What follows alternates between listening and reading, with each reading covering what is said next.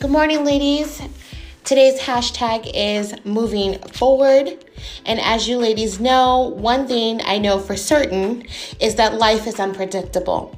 Sometimes beautiful things end. Some days you wake up and your heart aches. And sometimes you fight for the wrong things. Sometimes we make mistakes.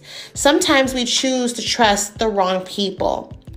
But no matter how chaotic it can get, you must choose to move forward every single day. Release your grip on your past mistakes and do not let regret live inside of you. Do not let situations replay over in your head. I want you ladies out there to take a deep breath and make peace with it. And keep putting one foot in front of the other.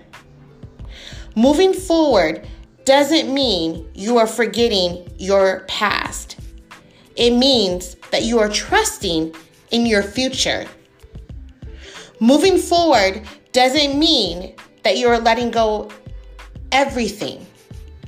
It means that you are no longer letting negativity and things that associate with negativity consume you.